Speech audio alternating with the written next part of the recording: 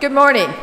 My name is Becky Horst. One of my jobs is coordinator of Convocation, and I just have an announcement to make before we begin.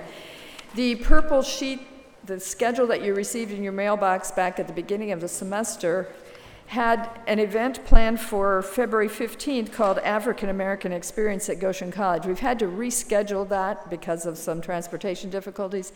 That will be a bonus convocation this Wednesday, this coming Wednesday.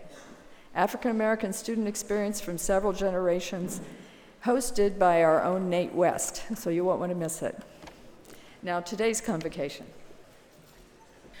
We're glad that you joined us this morning as we're going to be talking about a topic that isn't always comfortable to discuss openly. This morning we're talking about pornography. It's a real-life issue, one that many people struggle with, but we don't usually talk about it, so it becomes a secret. We hope this morning can begin to open up opportunity for discussion and chances to break down some of the secrets that bind us. In Convo this morning, we are grateful to be able to share a student's reflection of his journey. I want to recognize the risk that the student has taken as he allows his story to be shared, and I want to thank him for this. I know that in taking time to put his thoughts and reflections into words, he hopes that it will give others the courage to look at their own journey. Jake Shipe, Yoder Hall Resident Director, will be reading the student's reflection. Let's listen to his story. I don't know who wrote this story, but I want to thank them for their honesty, courage, and allowing me to share this. And before we start, I just want to quickly pray. Dad, I just pray that this story would find its way to a sensitive and engaged audience. We love you. Amen. I have an addiction. I have been using pornography for the last 7 years of my life. I started in 7th grade with fairly tame things like staying up late to see the censored breasts on Girls Gone Wild video advertisements, but quickly advanced from there. It was instant messaging that taught me to touch type, but pornography taught me to Google. I could find what I wanted when I wanted it, and cover my tracks almost perfectly by the time I was 16. Porn started affecting my sleep cycles and my study habits. There are periods that I used it like an antidepressant. Soon enough, it simply became habit. Good days, bad days. They all started ending with me locked away with a computer, feeding my appetite for eye candy. I think the first time it really hit me that my consumption of porn might be affecting me was when my family fell deeply into debt, and I learned that the debt was in part due to my father loading up credit cards with pornography. Before this, I remember fantasizing about turning 18 and getting my first credit card so that I could buy access to pay sites. When I discovered my father's problem, that all changed. Suddenly, it didn't seem okay anymore. This is one of the times I stopped using. I don't remember how long, but for a while, I stopped.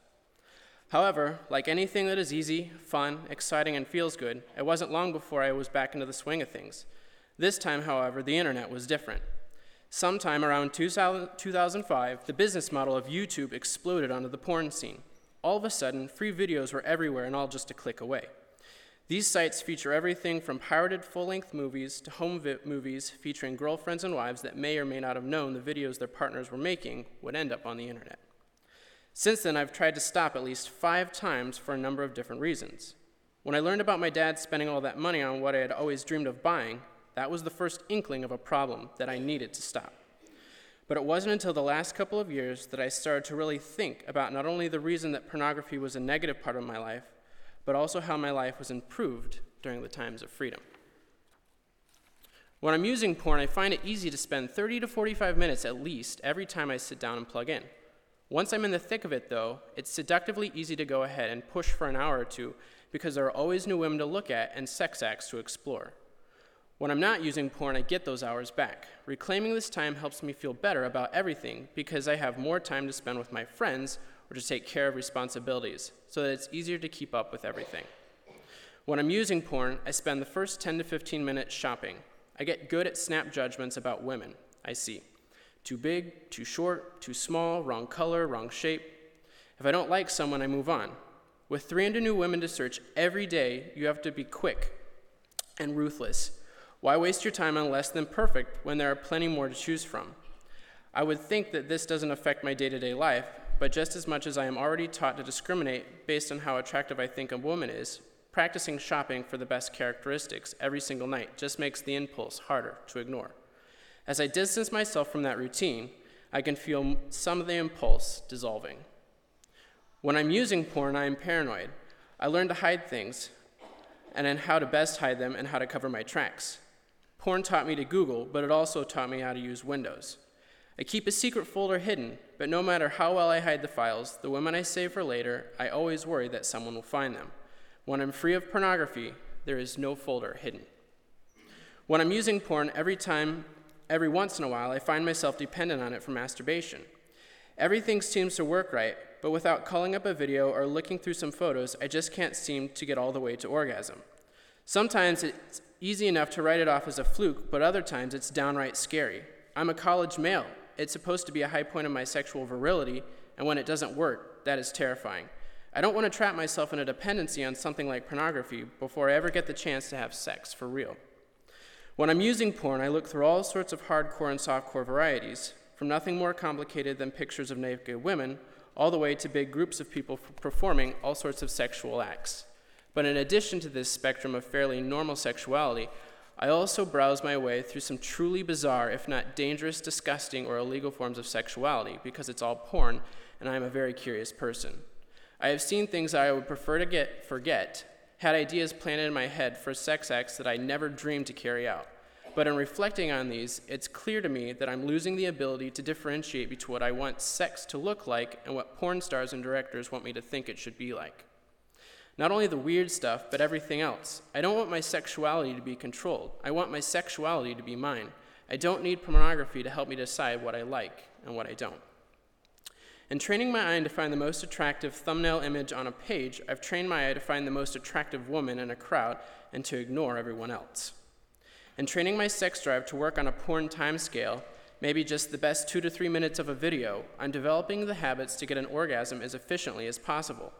I'll have to unlearn all these habits before I can experience my sexuality on the time scale of a real woman.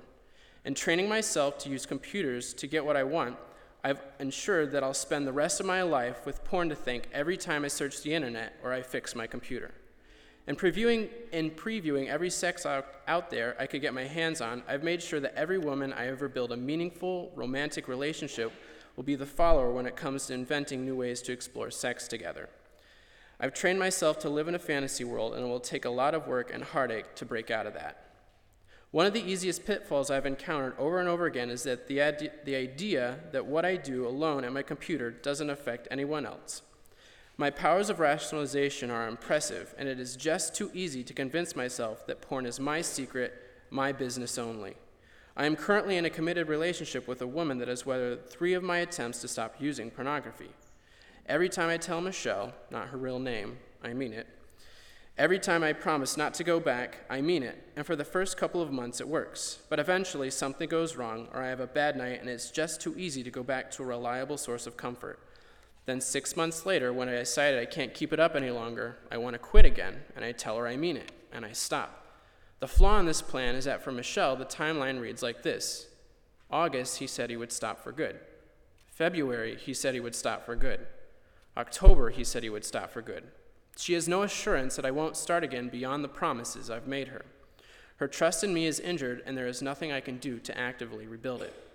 In conversations we had, it's become clear that the biggest barrier to healing is the mentality that porn is my thing and she has no business knowing about it or saying anything about it. From my point of view, that's how it's always been. Porn is my business, and that is how I rationalized my continued use for it for so long. It was never about her. I don't use pornography because she isn't pretty enough for me or because I want things that she won't give. I use pornography because it's easy, it feels good, and it's always available. When I say it out plainly, though, it sounds like this. I spend 30 minutes or more on a daily basis looking at other women, naked and masturbating while I do it. What I do with pornography is definitely her business. I think it's reasonable to describe porn use as a form of mental infidelity. I don't want to be a cheater, and as much as I don't want to say it, I think porn makes me one. I have an addiction. I have been using porn for the last 7 years of my life, and I want to stop. Not long ago, I had a revelation and began to recognize women for so much more than their bodies and what they were willing to do with them. I'm coming to see them as beautiful and sacred, and it feels incredible. I never want to go back. I realize that I will never be free of the desire to sit down and plug in, but comparing what I've gained to stopping, more time, more peace, more confidence, and more love of what I've left behind, I know that I've made the right decision, and I want to hold myself to it. I want to hold myself to it for me, for my partner, for my family, my friends, and everyone else in the world, because I don't want it to control me any longer. My sexuality is my own, and I don't want anyone else to define it.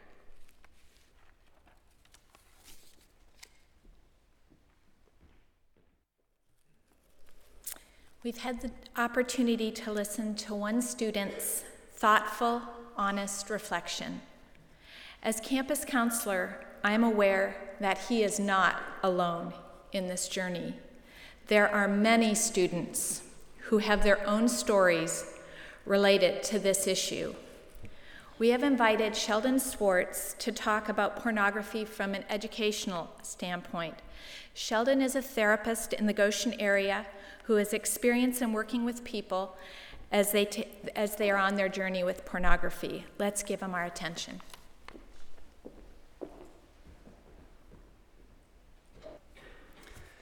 Simple definition of pornography: sexually explicit pictures, writing, or other material whose primary purpose is to elicit sexual arousal.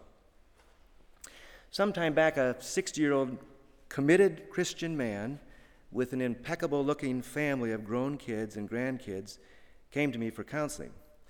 He had recently finally admitted to his wife a chronic problem with porn. He wanted to deal with that and eventually get marriage counseling, since there were some issues there that weren't being dealt with. And yes, you can imagine what one of them was: not enough sex, even at 60. What he hadn't told his wife, and didn't intend to, was that his use of porn was just the tip of the iceberg. That over the years, at various points, he had engaged in some prostitution and would have sex with female staff that he worked with.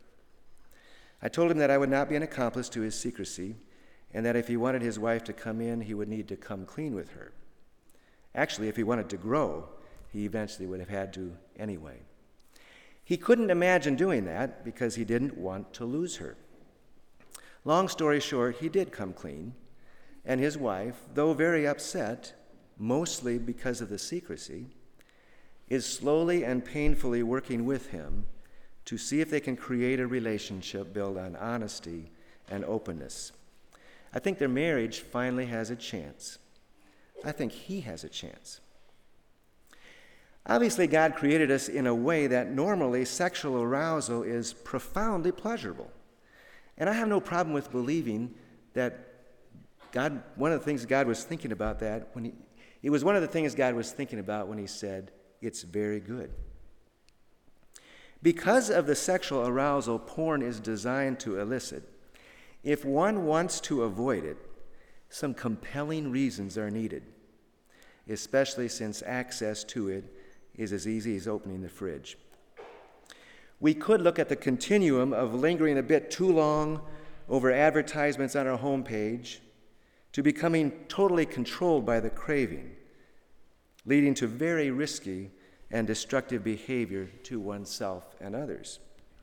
And all of us, if we have eyes to see and hearts that long for pleasure, are somewhere on that continuum. And there's lots of information out there about the different stages in moving from one end of the continuum to the other. We could look at the reality that using porn is not isolated to men, that a significant percentage of women also struggle with it. However, I'm not going to focus on things like that, since I have found that refraining from porn requires a consistent and strong desire to do so. I'm going to identify a few factors that may help at the motivational level. First point, pornography substitutes respect for the value and dignity of another human being for a quick, superficial thrill for oneself. In the story of Adam waking up and seeing Eve for the first time, if you are at all like me, you would have thought that the primary thing that Adam felt was sexual arousal, that he immediately wanted to have sex. Thinking that way may be an indicator of how far we've drifted. Let's remember in this story that he has just finished the task of naming the animals as he looked for a companion. He'd look in their eyes, see they were looking at him, but for some reason, nothing connected. No luck. He still felt alone. I suspect the real thrill in seeing Eve was that here was another human being like himself. His longing for human companionship could now be met. Of course, that initial sense of intimacy led to sexual union, but I doubt if the longing for sexual union came first. Viewing pornography distracts one from one's own deepest desires for human companionship. And then, of course, these human beings began to screw things up, as we all do. They took what God had created and made it into an idol, giving up the true center. As a result of becoming self-centered, they became users rather than worshipers and lovers of God first, using the other to try to fill the void left by their choice to separate from the true source of life. Users cannot recognize and respect another's dignity and personhood. That's not what the other person is there for.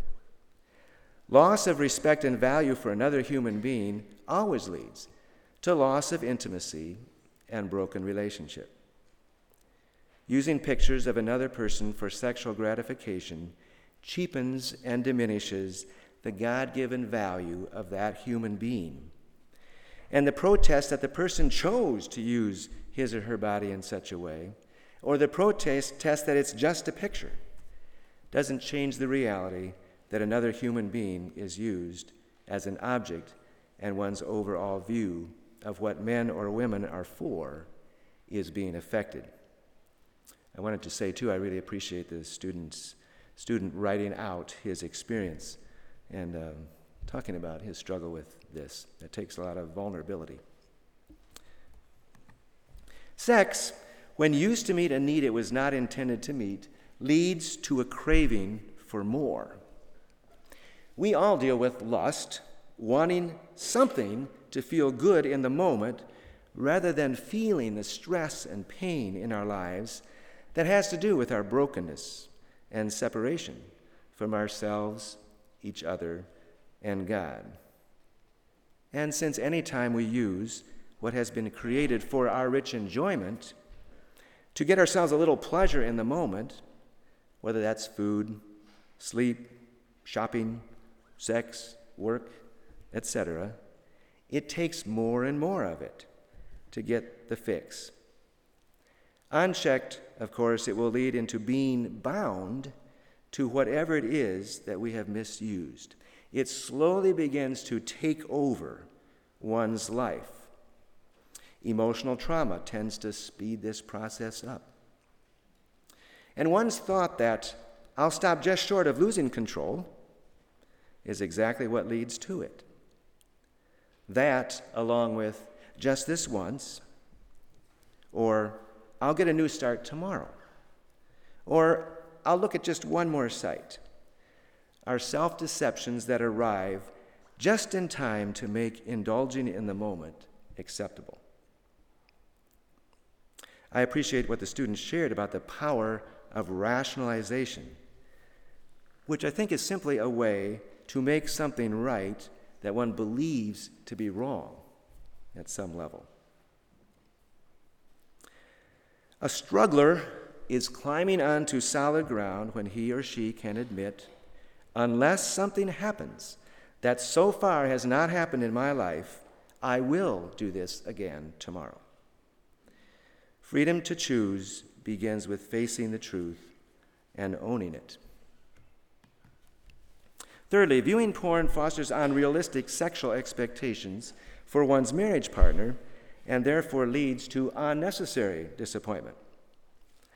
Because it seems like that using porn is primarily about sexual gratification, for those who believe that sex should be reserved for marriage, it seems that legitimized frequent sex with their partner would reduce the temptation to use porn. I've talked with many men who were surprised that after a few days, weeks, or months of marriage, the temptation came back, just as strong as it ever was, even if they had had sex the night before. Marriage, or legitimized sex, is not a cure for the problem. It only masks it temporarily. Not only does viewing porn lead to unrealistic expectations of one's partner in terms of frequency, yes, it is possible to use one's partner as a sex object, it also brings into the relationship pictures or images that interfere with one's ability to be fully present with one's partner and trust that the richest sexual enjoyment comes out of the love and creativity and fantasies of that relationship without being contaminated from the outside, something from the outside that's been used for sexual gratification. Porn makes comparison with something outside of the marriage so much easier and can communicate to one's significant other that something is lacking in them, which never works in favor of true intimacy. Fourth, pornography is a powerful distraction from the hard work of living and loving well. Some of you, I'm sure, have experienced the thrill of loving another person well, of having moments when you're aware that the impact of your life on another has been to touch deep longings in their soul. When you've been blessed to be a conduit of life to them, when because of your involvement, something has come alive in them, and they are more free to live in the awareness of being deeply loved and valued by God and wanting to live with others in a way that love gets shared. That's one kind of thrill. Jesus did say that the greatest commandment is to love God with all our heart, soul, mind, and strength, and to care for those around us with as much concern as we have for ourselves. I believe that because that is the greatest commandment, it is also the greatest and deepest pleasure. But Jesus also said, in the world you're going to have trouble. If you haven't yet, you will. The use of porn is a powerful distraction from the challenges that one is faced with in life, from avoiding working on that paper to dealing with significant conflict and pain in a valued relationship. There's a lot in life that is simply no fun to deal with. But life calls us to the work of learning to love oneself, one's partner, one's world. All of you may be far enough along in your life to be discovering that you cannot learn to love well without getting hurt. And that hurt is in the relationship with other human beings, the very humans with whom we long to live in a community of love and mutual concern and consideration. That brings me to my next point. Intimacy is hard. Porn is easy. One can, for a few moments, escape and get quick relief from the struggle to engage life well, and the fear and pain and hope that go along with that. With porn, one can maximize control. You can do anything you want with the image. You're in charge. And minimize the pain. You never risk rejection from an image. Since sexual arousal and the movement towards orgasm seems to be one of the most profound invitations to pleasure, it is a real temptation to want to take the shortcuts to that pleasure, to try to bypass the pain and very real struggle, instead of being aware of one's vulnerability and going through it. One could say that using porn is an attempt to find a shortcut to intimacy but if habitually taken, will get one lost because there is no real person that one is connecting with. And it's a little scary if you've practiced relating to a fantasy and gotten so good at it that you can't relate to real people honestly and openly. Some thoughts about helping yourself or others that you may become aware of that struggle with this difficulty. Obviously, because of the shame connected with the porn habit, it's difficult to open up to another, and one may try to do everything one knows to deal with the problem without exposure to anyone else. I should be strong enough, determined enough, smart enough to deal with this. What's wrong with me anyway? When a person longs to see him or herself as adequate to deal with life's issues, it's humbling to admit being out of control, and one's pride may do anything it can to keep things secret. There's a problem. You can't get well in the dark. Your best weapon against being controlled by viewing porn is a commitment to honesty with at least one other person over a period of time, being specific about what one is doing, where one has been, etc. And that person should not be your girlfriend or boyfriend. There's simply too much at stake in the relationship. Transparency may require being honest with him or her about the reality of the struggle and asking for support in dealing with it. I think it's almost impossible to continue down a destructive path if one is committed to honesty and openness. There is something about putting the truth into words that is freeing. Confession, just in itself, has power to free us to make choices rather than act compulsively. I am part of a men's group that for at least 15 years has met regularly every Friday morning in the little back room in the county seat downtown. I started the group insisting that we stay away from discussing sports and politics, the easy things to talk about where our emotions are involved. It's been difficult to stick with that, especially since there are such important things going on in the sports world and the political world. We talk about what we face in our marriages, about what we face in dealing with our kids, about other real issues that help us engage life in the things that matter. Let's face it, don't kill me for this, it doesn't really matter who wins the Super Bowl. But it does really matter how I relate to my wife and kids.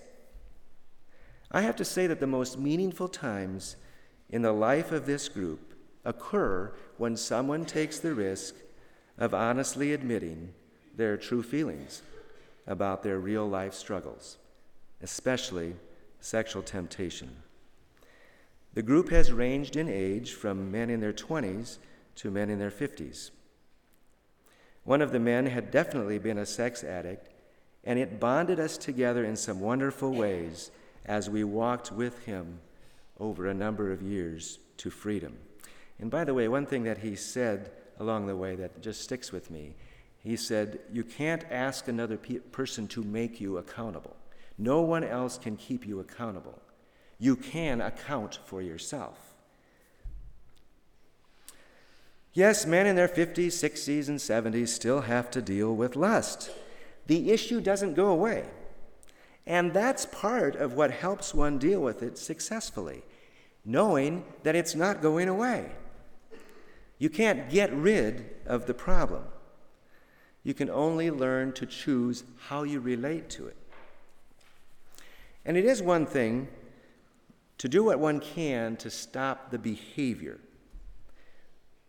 Another renewed commitment to stop, making access more difficult by putting a filter on your computer, staying away from where one knows one will be triggered.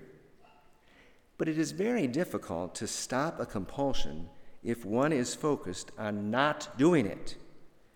and has nothing to begin doing, like practicing being honest in all areas of one's life, choosing to face more directly issues in one's own life where one's anxiety, one's anger, fear, resentment, emptiness, and confusion give a strong hint that something important is going on in there that needs to be attended to. Strangely, perhaps, facing the real issues in our lives works to diminish the drive to take the easy out. True personal strength comes from facing those issues rather than running from them. But this calls us to a dependence on God and others that initially we may not be comfortable with, but eventually come to experience as the route to life and freedom. God does work with us to bring life out of death if we are willing.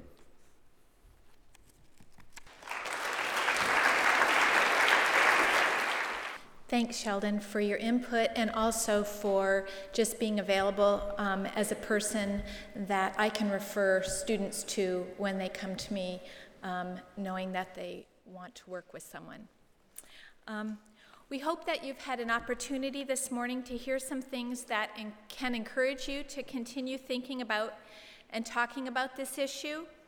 I want to let you know of some ways to continue from here, because this is really just an opportunity to begin. Tomorrow evening at 7 p.m., we'll be having discussion groups for men and women to continue talking. Sheldon will lead the men's discussion in Newcomer 19, and I'll lead the women's discussion group in the RFC Classroom 106. If you'd like to talk, if you'd be interested in talking more about this issue, please come to that. If you'd like to talk individually with someone, like it was encouraged, if that's something that would be helpful, I invite you to talk with somebody you trust, or if there's a faculty member that you think that you'd be able to share with, or another adult that you feel comfortable with. You're also welcome to come and visit with me, and I'd be glad to work with you to help you get the support you need on your journey. If you're interested in more information on this issue, I have several websites that I'd like to suggest. And they're going to put that up, or I'm going to put that up. Are you going to put that up? There it is. www.sexhelp.com has much information provided by Patrick Carnes, who is known for his expertise in the area. It has a lot of information and also assessments if you want it to use. www.faithfulandtrueministries.com is another website, and that comes from a Christian perspective. We've heard, as Sheldon talked, about the very helpful and important possibility of being accountable on this journey. XXX Church provides a number of software programs for this. www.x3watch.com has both accountability software and filtering software. X3Watch is a program set up to allow you to give accountability names. And so you would put a couple friends or maybe your family members, and they would be notified if you were going to a site that had pornographic information. And there's no filtering involved. It's just you would be connected to each other and be accountable. Safe Eyes is another software program on this site that does allow for some filtering, if that would be more helpful. This information will be available on the counseling website. It's not now, but Nelda said she'll help me put it up in the near future. And also in hard copy in the Wellness and Health Center. Jake Scheip will also have hard copies available in the dorms if you want to use or have the information. Thanks for your attention this morning. And I look forward to working together as a community to just encourage each other to be healthy and to be free to talk together. Thanks.